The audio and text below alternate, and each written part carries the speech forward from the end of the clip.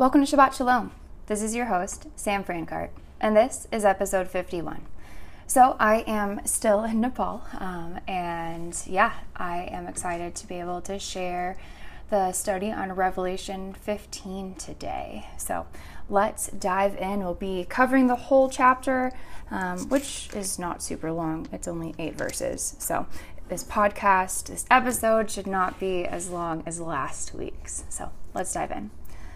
I saw in heaven another great and marvelous sign, 7 angels with 7 last plagues, last because with them God's wrath is completed. And I saw what looked like a sea of glass, glowing with fire, and standing beside the sea, those who had been victorious over the beast and its image, and over the number of its name. They held harps given them by God, and sang the song of God's servant Moses and of the Lamb. Great and marvelous are your deeds, Lord God Almighty. Just and true are your ways, King of the nations. Who will not fear you, Lord, and bring glory to your name? For you alone are holy. All nations will come and worship before you, for your righteous acts have been revealed. After this I looked, and I saw in heaven the temple, that is, the tabernacle of the covenant law, and it was opened. Out of the temple came the 7 angels with the 7 plagues. They were dressed in clean, shining linen, and wore golden sashes around their chests.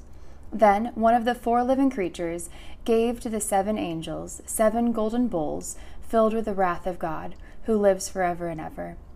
And the temple was filled with smoke from the glory of God and from his power, and no one could enter the temple until the 7 plagues of the 7 angels were completed. So Revelation 14, that seemed to be describing the completion of all things. It ended with the fury of the battle of Armageddon, but now John is going back and describing God's judgment in more detail. Remember that we already saw what seemed to be the end in Revelation 6, verses 12 through 17, and then John took us over the same material in greater detail. And this is what's happening again. This reminds us that Revelation is not strictly chronological in its arrangement. This idea of stating and restating in more detail is common with prophecy and with Hebrew literature in general. We see this especially in the beginning, in the story in Genesis 1, verse 1 through 2:7, and then it's repeated again, Genesis 2, 8 through 25. It's the same story, but there's more detail. There's a lot more in the second part, and that's kind of what's happening here as well. So some believe that all of this will occur at the end of the 7-year period of tribulation, with the 7 bowls following in rapid succession after the seal and trumpet judgments. Others, who see the book of Revelation as presenting a series of cyclical events, say that this is the most severe of the series of 7 judgments, which is an indication of the end. So John says in verse 1 that he saw another great and marvelous sign. The vision of the woman in 12 verse 1 was a great and wondrous sign, and the vision of the dragon in chapter 12 verse 3 was also a sign. So clearly, these symbols point to significant events. In verse 2, John writes that he saw what looked like a sea of glass, glowing with fire, and standing beside the sea, those who had been victorious over the beast and its image and over the number of its name. They held harps given them by God. This sea is similar to the sea of glass described in Revelation 4:6, which is located before the throne of God. But here, it's mixed with fire, and it could possibly represent God's wrath and judgment. Another commentator stated that the connectedness of Revelation to Exodus. David Guzik, he writes this in his commentary. Because many of the images in this chapter are connected with the book of Exodus, some simply see an indication of the color red with it as an allusion to the Red Sea and the deliverance from bondage. Also in this chapter, we see plagues, Moses, the tabernacle, and the cloud of God's glory. This chapter shows the ultimate exodus, the freedom of God's people from a sinful and persecuting world. And I have his commentary linked in the show notes if you wanted to check that out and read more of what he had to say. So we also read in this verse about those who had been victorious over the beast. These are those who refused to receive the mark of the beast, who had refused to worship his image and who had faced persecution, difficulty, and possibly even death. Together, we read that they sang a new song of God's servant Moses and of the Lamb. And I'm going to read that song one more time because it's so powerful. So this is Revelation 15, verses 3 and 4. Great and marvelous are your deeds, Lord God Almighty. Just and true are your ways, King of the nations. Who will not fear you, Lord, and bring glory to your name? For you alone are holy. All nations will come and worship before you, for your righteous acts have been revealed. So only one song is sung, but the song goes by two titles, the Song of Moses and the Song of the Lamb. The two titles refer to a single song, and here is this perfect blend. It's like this perfect union between the law and love, between the Old Covenant and the New Covenant. The Song of Moses had celebrated Israel's deliverance from Egypt and the defeat of the Egyptian army at the Red Sea in Exodus 15. The Song of the Lamb here celebrates the ultimate deliverance of God's people from the power of Satan. The song gives praise to God's work, God's ways, God's worthiness, and God's worship. And the focus is 100% completely on God. This is the heart of true worship, understanding that it's about God, not about us. And something really cool about this song, too, is that it is so deeply rooted in the Old Testament. Every line comes from a phrase in the Old Testament, Psalms, or prophets. And I'll include those references in the show notes if you'd like to dig into them a little bit more. Let's continue on in verses 5 and 6. After this, I looked, and I saw in heaven the temple, that is, the tabernacle of the covenant law, and it was opened. Out of the temple came the 7 angels with the 7 plagues. They were dressed in clean, shining linen and wore golden sashes around their chests. The tabernacle of the covenant law is a Greek translation for the Hebrew tent of meeting that we read about in Numbers 17:7. The tabernacle was a portable place of worship that the Israelites would carry with them as they journeyed through the wilderness.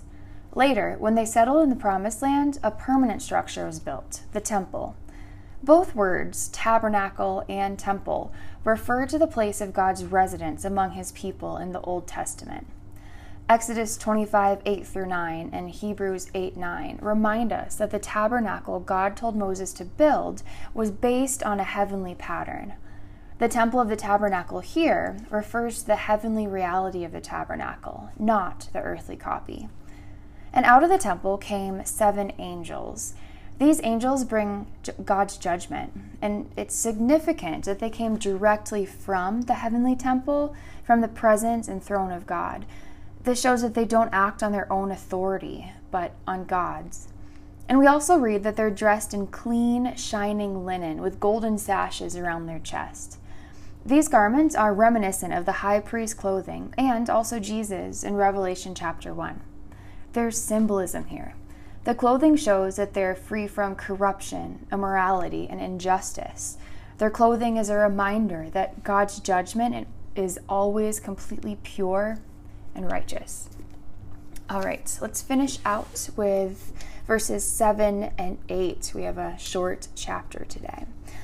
Then one of the 4 living creatures gave to the 7 angels 7 golden bowls filled with the wrath of God, who lives forever and ever. And the temple was filled with smoke from the glory of God and from his power, and no one could enter the temple until the 7 plagues of the 7 angels were completed. So there are 7 gold bowls. These bowls are broad, flat bowls or saucers used ritually for drinking or for pouring out in sacrifice.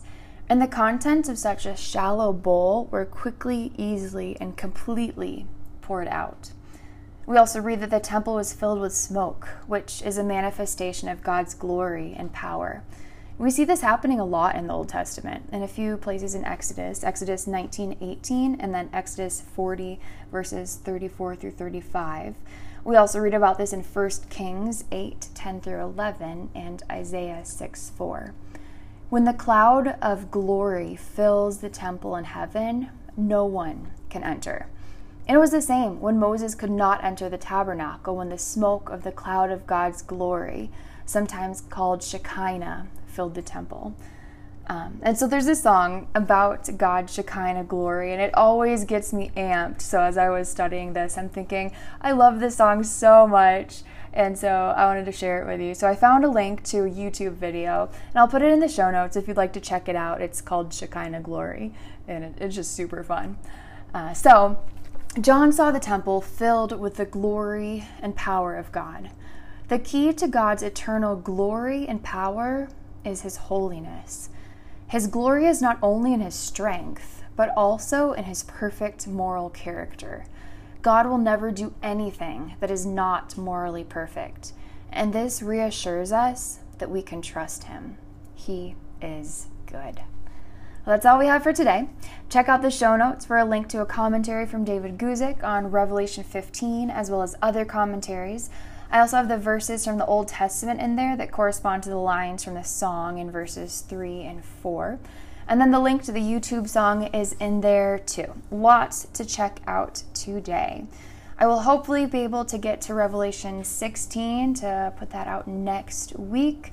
But just as last week, I need to give the caveat that I'm in Nepal and I'm not sure what Wi-Fi is going to look like. So here's to hoping. I hope that your week is incredible. And as always, thanks so much for tuning in. Thanks for learning. Thanks for listening. And yeah, feel free to reach out, ask questions. You can find me on Instagram at Sam Francart. Until then, Shabbat Shalom. Maranatha.